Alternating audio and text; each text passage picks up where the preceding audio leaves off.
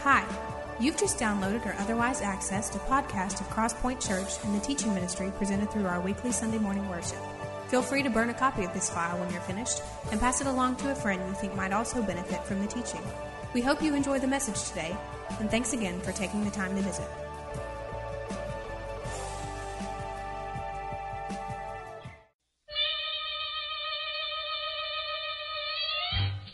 Your mission, should you choose to accept it, is to go and make disciples of all nations, baptizing them in the name of the Father, the Son, and the Holy Spirit, teaching them to observe all I have commanded you, and I am with you always, even to the very end of the age.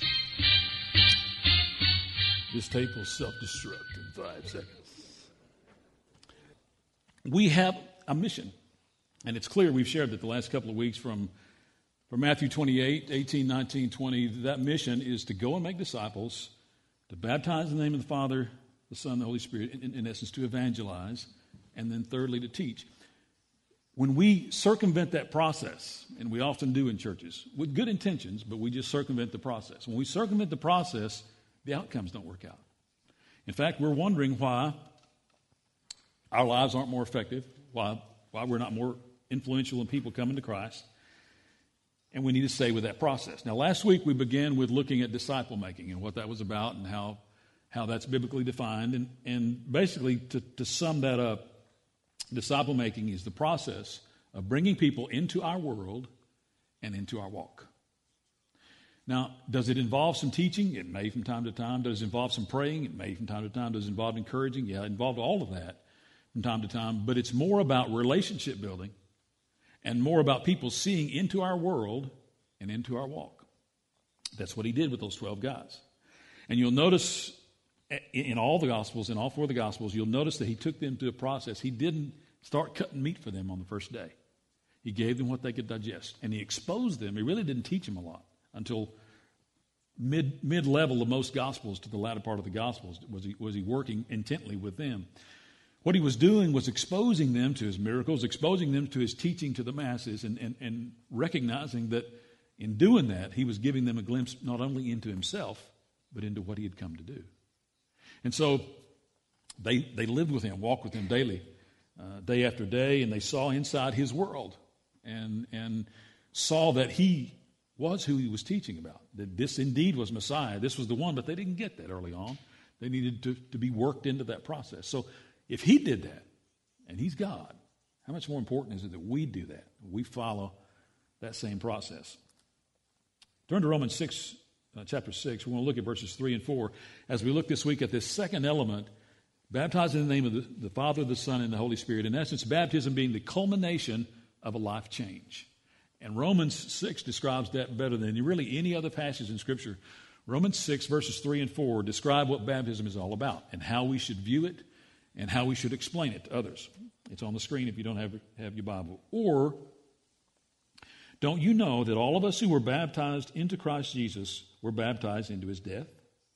We were therefore buried with him through baptism into death, in order that just as Christ was raised from the dead through the glory of the Father, we too may live a new life. Baptism is the death, symbolizing the death of our old nature, our old self, the old man, and the resurrection of the new man, just like Jesus put to death himself and was raised totally new after the resurrection. We are that way after coming to Christ. And so the baptism is the culmination, it's the crowning moment, basically, of that, to simplify and signify those things, dying to my old nature, living to my new self, to my new recreated from the inside out self.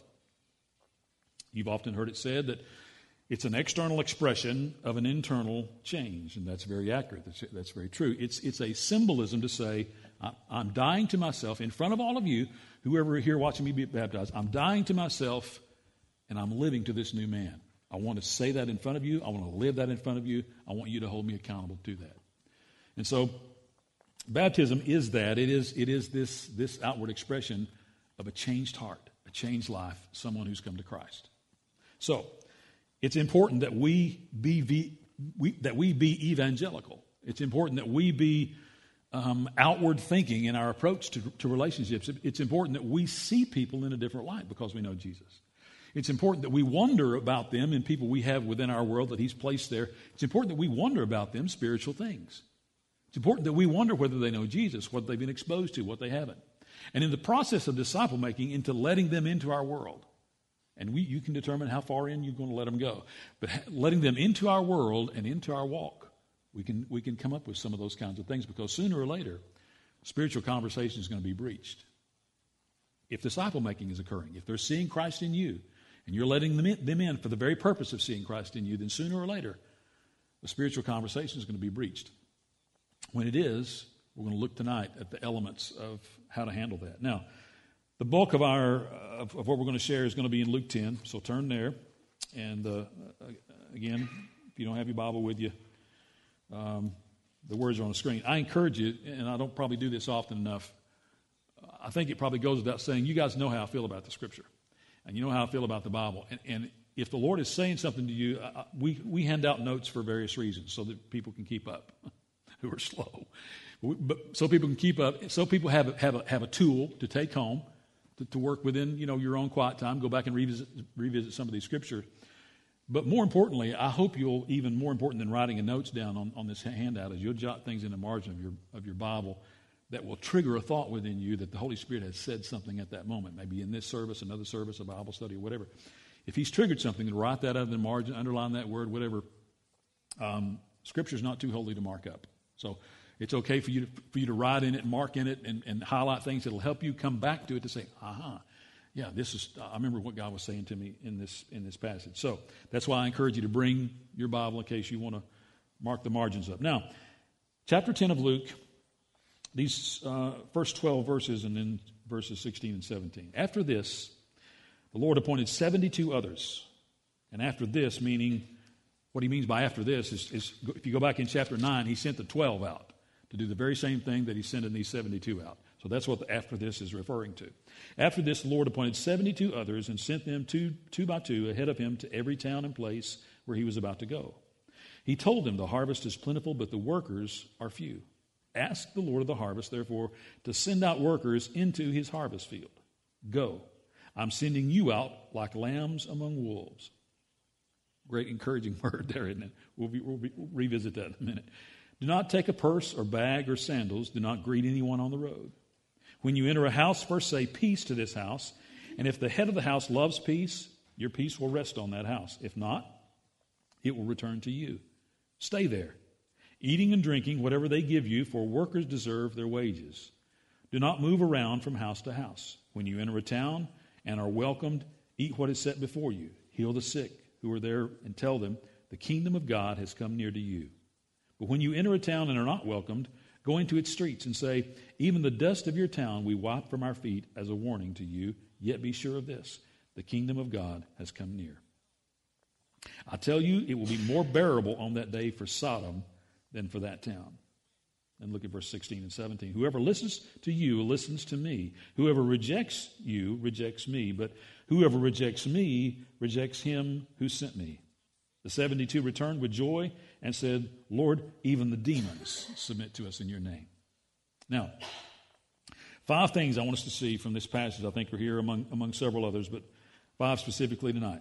First of all, an evangelical, you and I who are evangelicals, an evangelical is first of all sent, and that's obvious in verse 1. He sends the 72. In fact, He sent them 2 by 2 ahead of Him into every town, He says. Now, where did these 72 come from?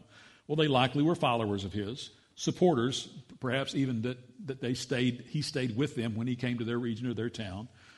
These 72 were probably, very likely, folks that followed Him around either from a distance or perhaps some of them even very close. But we know that they were folks that had heard His teaching before, had been around enough to realize this is who He's about, this is what He is. So He gathers those 72 together, or 72, period, together, and sends them out 2 by 2. Now these are regular folks.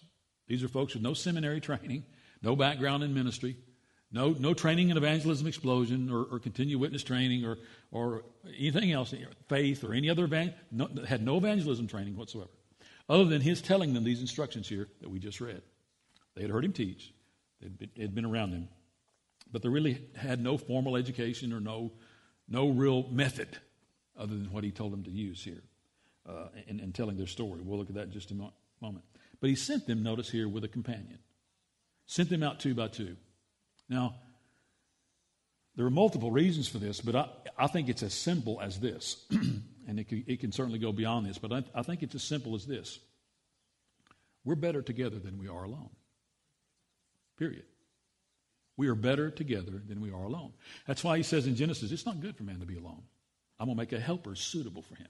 Why did he say that? Because we don't do very well on our own. Long term, we need other people. We need to connect with other people. We need those kinds of connections in our life. We draw encouragement from each other. We lift each other up. We hold each other accountable. We stimulate each other to hang in, when it's difficult to hang in. We need each other.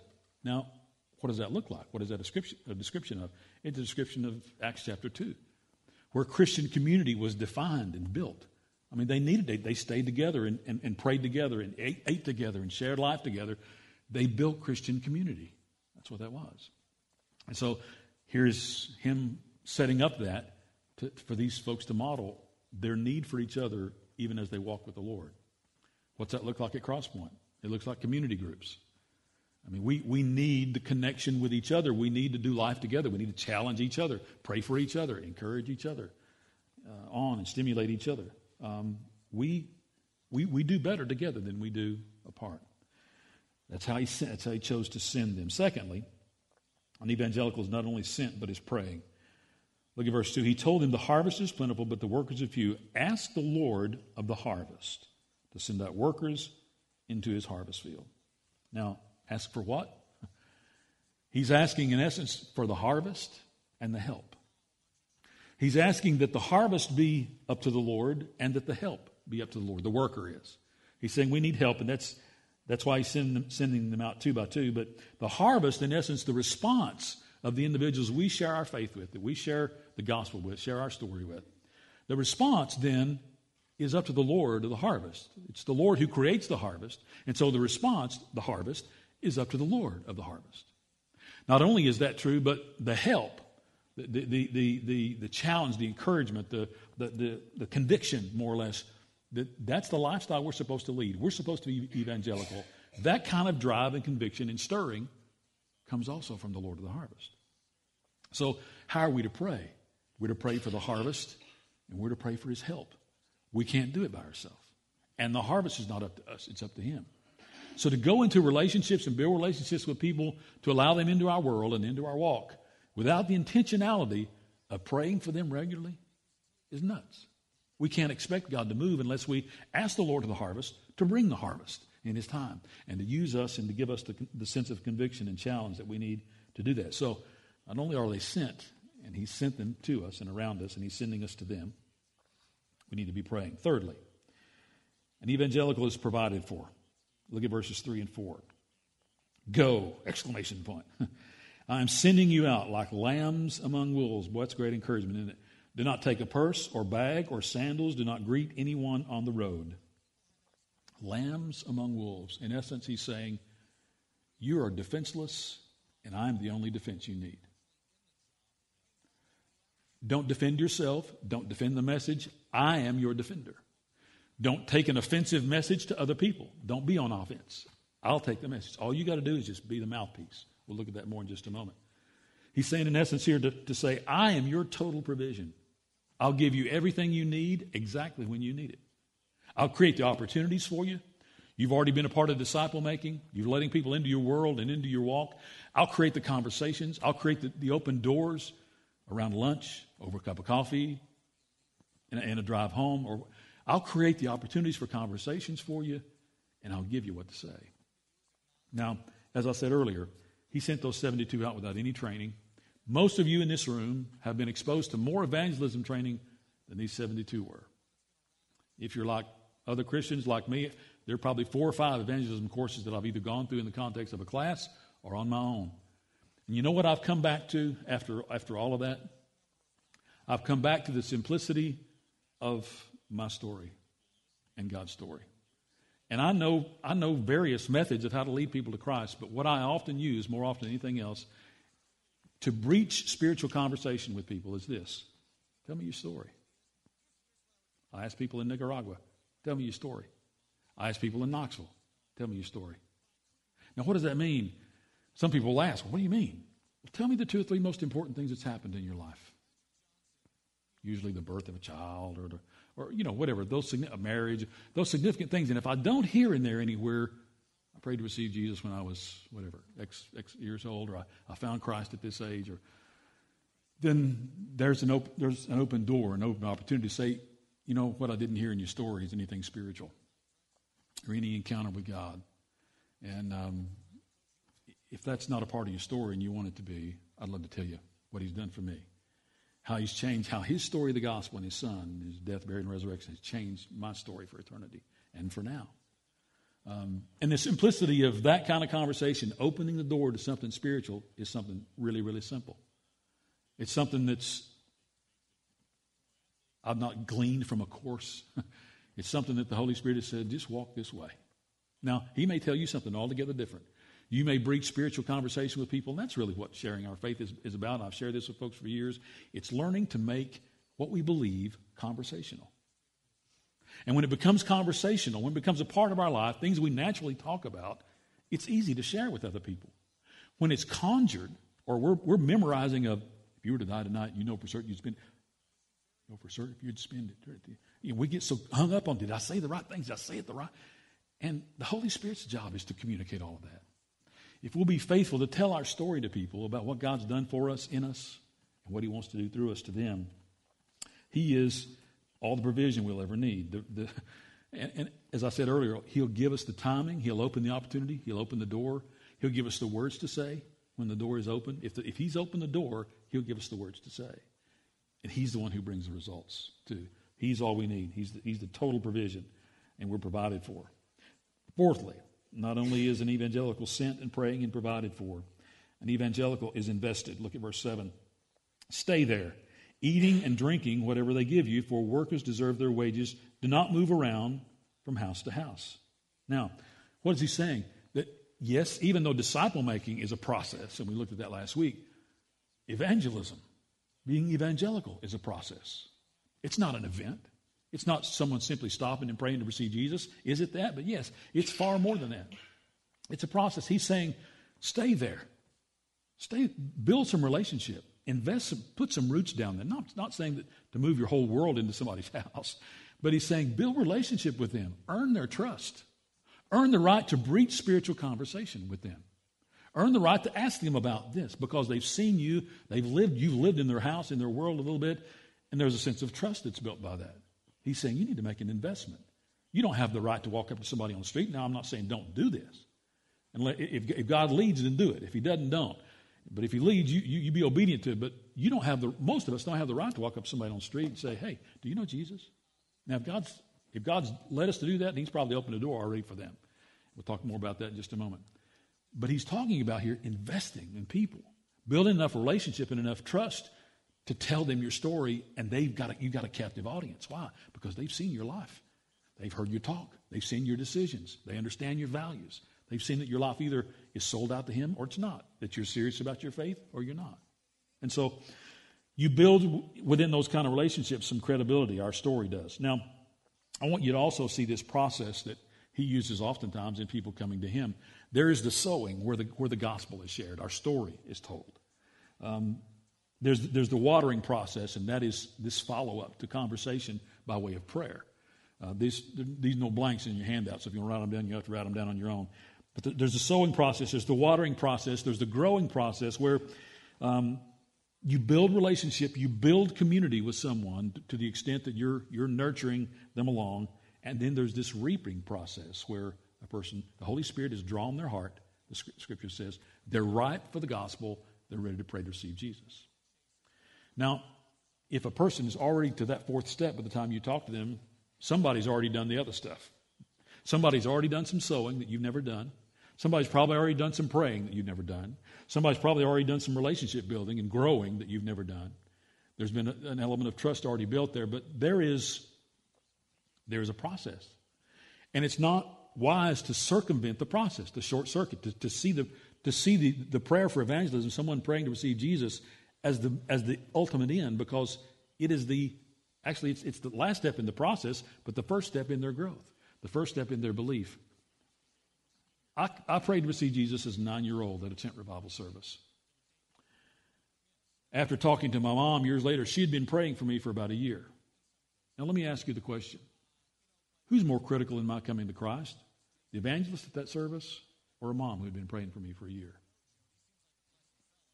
Both. The answer is both. So this process of people coming to Jesus is not accidental most of the time. Somebody has sown an investment in, whether it's at a Sunday school class or on a retreat or a coach or a friend or a grandmother, grandfather. Somebody has sown into somebody's life. If you're the one who comes along and gets to do the reaping, where a person's ready and ripe to receive the gospel, great. But you may be the sower. You may never see the reaping. It may be somebody else down the road. You may be the waterer. You may be the one who prays. Just over that relationship that you've sown in and somebody else will reap that. You may be someone who builds relationships, who tries to grow, who tries to make some discipleship happening there with that individual. But the reaping is done at the end of that. And usually, most people don't come to Christ unless that process has been taking place. It takes time. There's an investment. The two most important words in that verse are, stay there. He says, stay there. Make some investment there. Build some relationship there. Build some trust there with those folks. Finally, the fifth thing is this. An evangelical is a messenger. 16 and 17 remind us of that. Whoever listens to you listens to me. Whoever rejects you rejects me, but whoever rejects me rejects him who sent me. The 72 returned with joy and said, Lord, even the demons submit to us in your name. What's that reminding us of? We're just workmen. We're just employees. We're not responsible for the outcome. We didn't create the plan, his design, his outcome. We're just the messenger. We're just sent to tell the story. We're just sent to share the good news. We're just sent to communicate the gospel to someone else.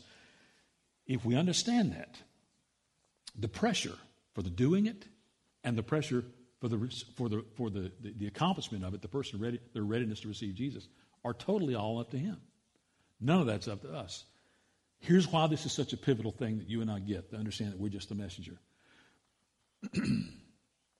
I'm convinced that the majority of the reasons why people don't share their faith more readily and more often with people around them is the enemy has crept in and said things like, you don't know enough.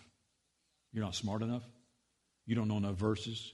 You don't have a system in place. You don't have any of these things that Tim was talking about, the EE and the CWT and the faith and all these other initials. You don't know any of that stuff. You don't have any of that down. You don't have. What do you think you're doing? You don't. You need to glean some more. You need to grow some more before you're ready to. And we buy that lie over and over and over and over and again. And he says to us, you know what? You're just the messenger. You know what's the messenger does? The messenger just tells a story. A messenger just tells, here's what happened to me. Here's what I know. If that's true, a person who's been a believer 5 minutes can share their faith with someone else and lead somebody to Jesus, because that's all they need to know is, here's how I came to know him. And if your heart's ready, you can pray to receive him too. You can begin the process of giving your life away to him today. So it's not what we know. It's not, now, please don't leave here saying that a system is not important or that using the scripture is not important. I'm not saying that at all. I'm just saying that don't allow the enemy to beat you up over what you don't know, over the verses you haven't memorized, over the system that you don't have, that you don't carry a card around in the front of your Bible that tells you. Don't allow the enemy to beat you up over that. Why? Because you're not responsible for the outcome. You're not even responsible, he's saying here, for the opportunity. He's creating the opportunity. He creates the outcome. He's the provider to say, here's the opportunity. I'll tell you what you need to say when you need to say it. I'll open the door. I'm responsible for all of it. So that if they reject it, the rejection is his. If they accept it, the harvest is his. It's all him.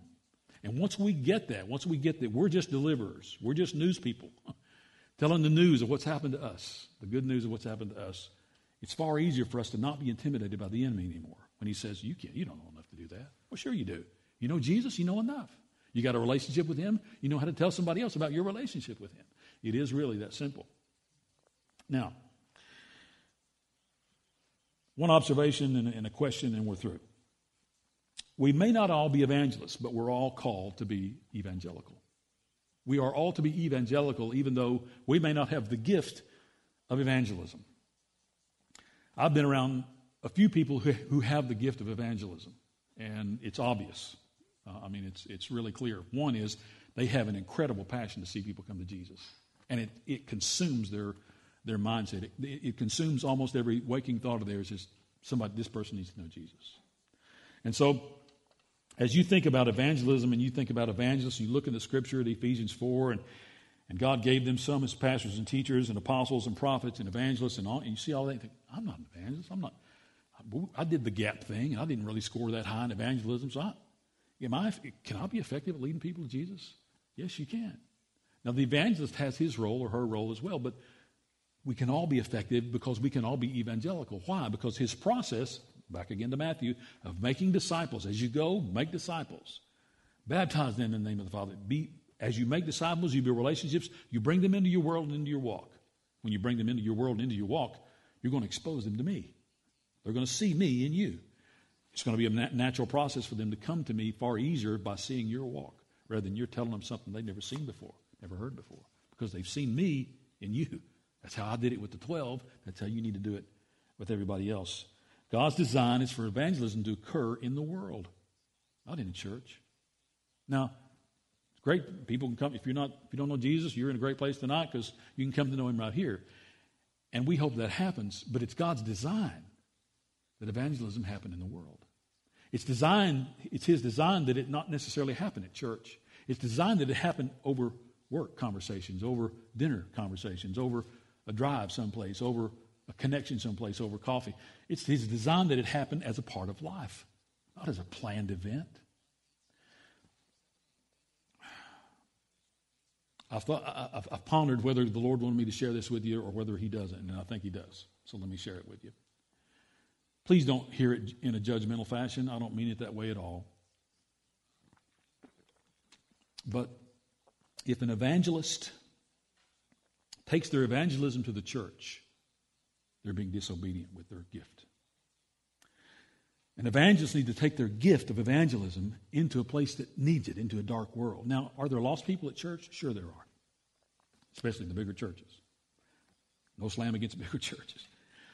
But are there lost people in church? Sure there are. But evangelism is needed in the world. That's why I have such great respect and have for years had tremendous respect for Billy Graham. He didn't take his message to the church. He took his message to the cities. He took his message to the stadiums. He took his message to the tents. He took his message out in the culture where people needed to hear about Jesus. And God blessed his ministry and still is immensely. Why? Because he was obedient to his gift. Now, please don't hear judgment in my saying that guys who come to churches to hold evangelistic meetings are out of the will of God. They have to answer to God for that. I just don't see that lining up with Scripture. And you've heard terminology over the years, well, this is God with 10 sermons and 10 suits. And he goes from town to town and church to church with his 10 sermons and 10 suits and tries to get everybody in the church resaved again. Boy, there's been so much confusion in the body of Christ over that very thing. And I cringe at that. I really do. Evangelism, God's design is for that to occur in the marketplace, in life, at work, in the places where we go. That's his design. Now, can people be saved at church? Sure. Should they? Sure. But as a result of what's already been done, as a result of the sowing, as a result of the praying, as a result of all that you've already made investment in, then someone else, maybe me, maybe Jerry, maybe you here with a friend, get to share and pray to receive Jesus with them. But it is a process. And if we short circuit and circumvent that, we do such great harm to the kingdom because people grow up in spiritual confusion, wondering, what happened? Was I serious? Was I not? Was I ready? Was I not? And if they're ready, well, it'll occur naturally. It won't be a forced thing. One question as we close. Who's God placed in your world that needs to know him? Who's he placed in your world, not in this church, but in your world that needs to know him?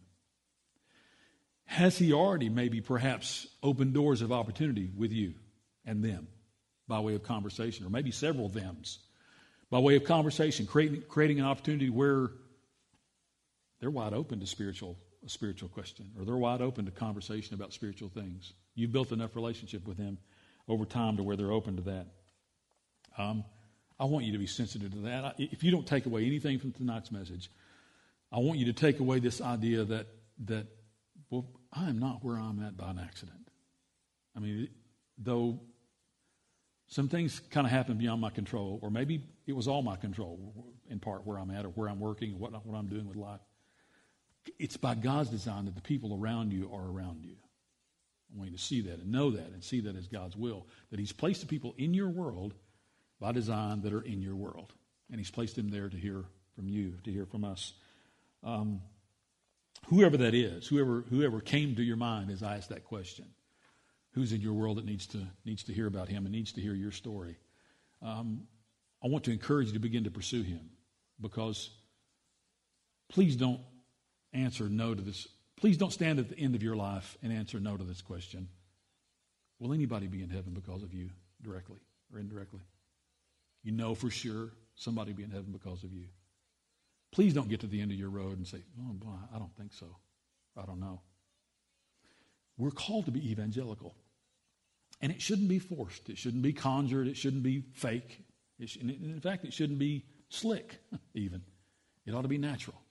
It ought to grow out of who we are, out of what we believe, out of what God's doing in our lives or has done in our lives. This whole process of making disciples, of evangelizing, of baptizing in the name of the Father, Son, and Holy Spirit. And then next week we'll look at this third step of teaching them all these things I've told you, that I've shared with you. That's a God-ordained process. If we cut it short, if we don't see it through, or if we drop it, nothing gets done. So I want to encourage you to take that seriously. Cultural Christians, I'll share a little bit of this in this week's E-News. Cultural Christians see evangelism as an event, as the pastor's responsibility, as something I should give some money to. Cultural Christians see it as often something for somebody else, something for the evangelist, somebody that's called to do that kind of thing. They never see it as a way of life. Evangelicals see it as a way of life. Evangelicals see sharing Christ and telling their story as a way of life. It's not an event for them. It's not something to send money to, not something that happens at church. Evangelical people see their faith growing out of their conversations, out of the cracks of their lives, where people, when they're around them, they get that. They're going to get it sooner or later that Jesus is going to come up. It maybe, hopefully, it hasn't come up in an offensive way. Hopefully, we've earned the right to share, and we've earned the right to do what he said: stay there, build a relationship, put down some investment there. Hopefully, we've earned the right such that when we share, they're ripe. But I want you to think through tonight, and as you go home tonight, when you lay your head down, Lord, have you placed this person in my life totally by accident? Have you placed them in my life just to aggravate me, just to create hassle for me? Is this why this person's here? Or could they be here for me to share with? And I wish they weren't here. I mean, I wish they were in my world, not him, not her. But could they be here for that very thing? Could they be here for me to share with? Maybe I'm the sower. Maybe I'll never be the reaper. Maybe I'm just the prayer. Maybe I'm the person who helps to bring about the growth of the seed being sown. They start to realize, man, there's something to this. Maybe my role is not to reap the harvest, but could I be the one who breeds conversation with them? Could I be the one who builds a relationship that I've been skittish to build up to now with them?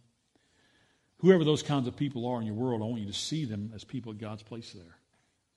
And hopefully begin to think through this idea of, am I evangelical?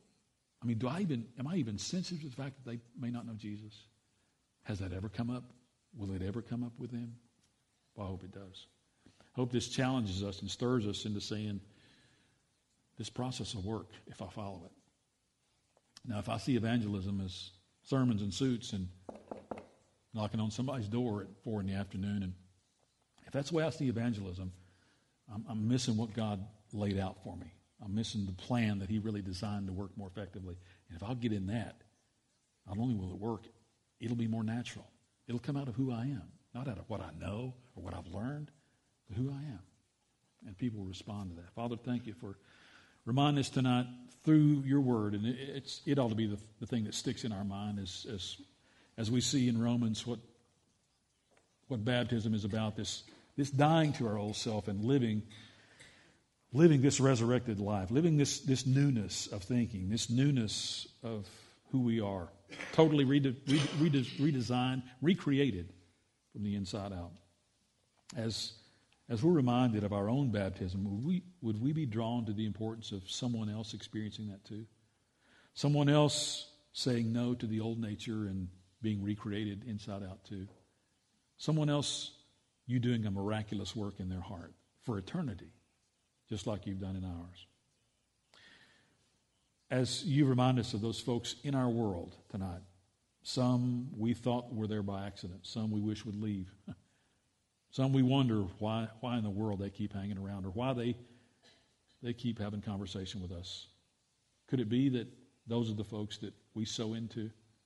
Could it be those are the folks that even we may be able to reap from, that someone else has already prayed for, sown into, shared the gospel with? You've called each of us, not just evangelists. You called each of us to be evangelical. To wonder thoughts about people around us. Do they know Jesus? Do they see him in me? Would they listen if I shared about him? Father, teach us to think those kinds of thoughts on a regular basis. Let that be in our spiritual DNA, that it is who we are and it comes out of who we are, and not something that's a conjured process or a learned or planned event of some kind. But would that grow out of who you've wired us to be? Would that grow out of what you've done in us? And give us the confidence to tell that story, because we can tell it. We can tell ours better than we can tell anybody else's. Give us the confidence to tell our story to other folks over and over and over again. You will use it. You promised that you would. Because in that is the gospel where Jesus comes in and changes us for eternity. Let that change be contagious. We pray in Jesus' name. Amen. Thanks again for listening to today's message from Crosspoint Church, helping people navigate the journey toward an authentic, biblical, and contagious walk with Christ.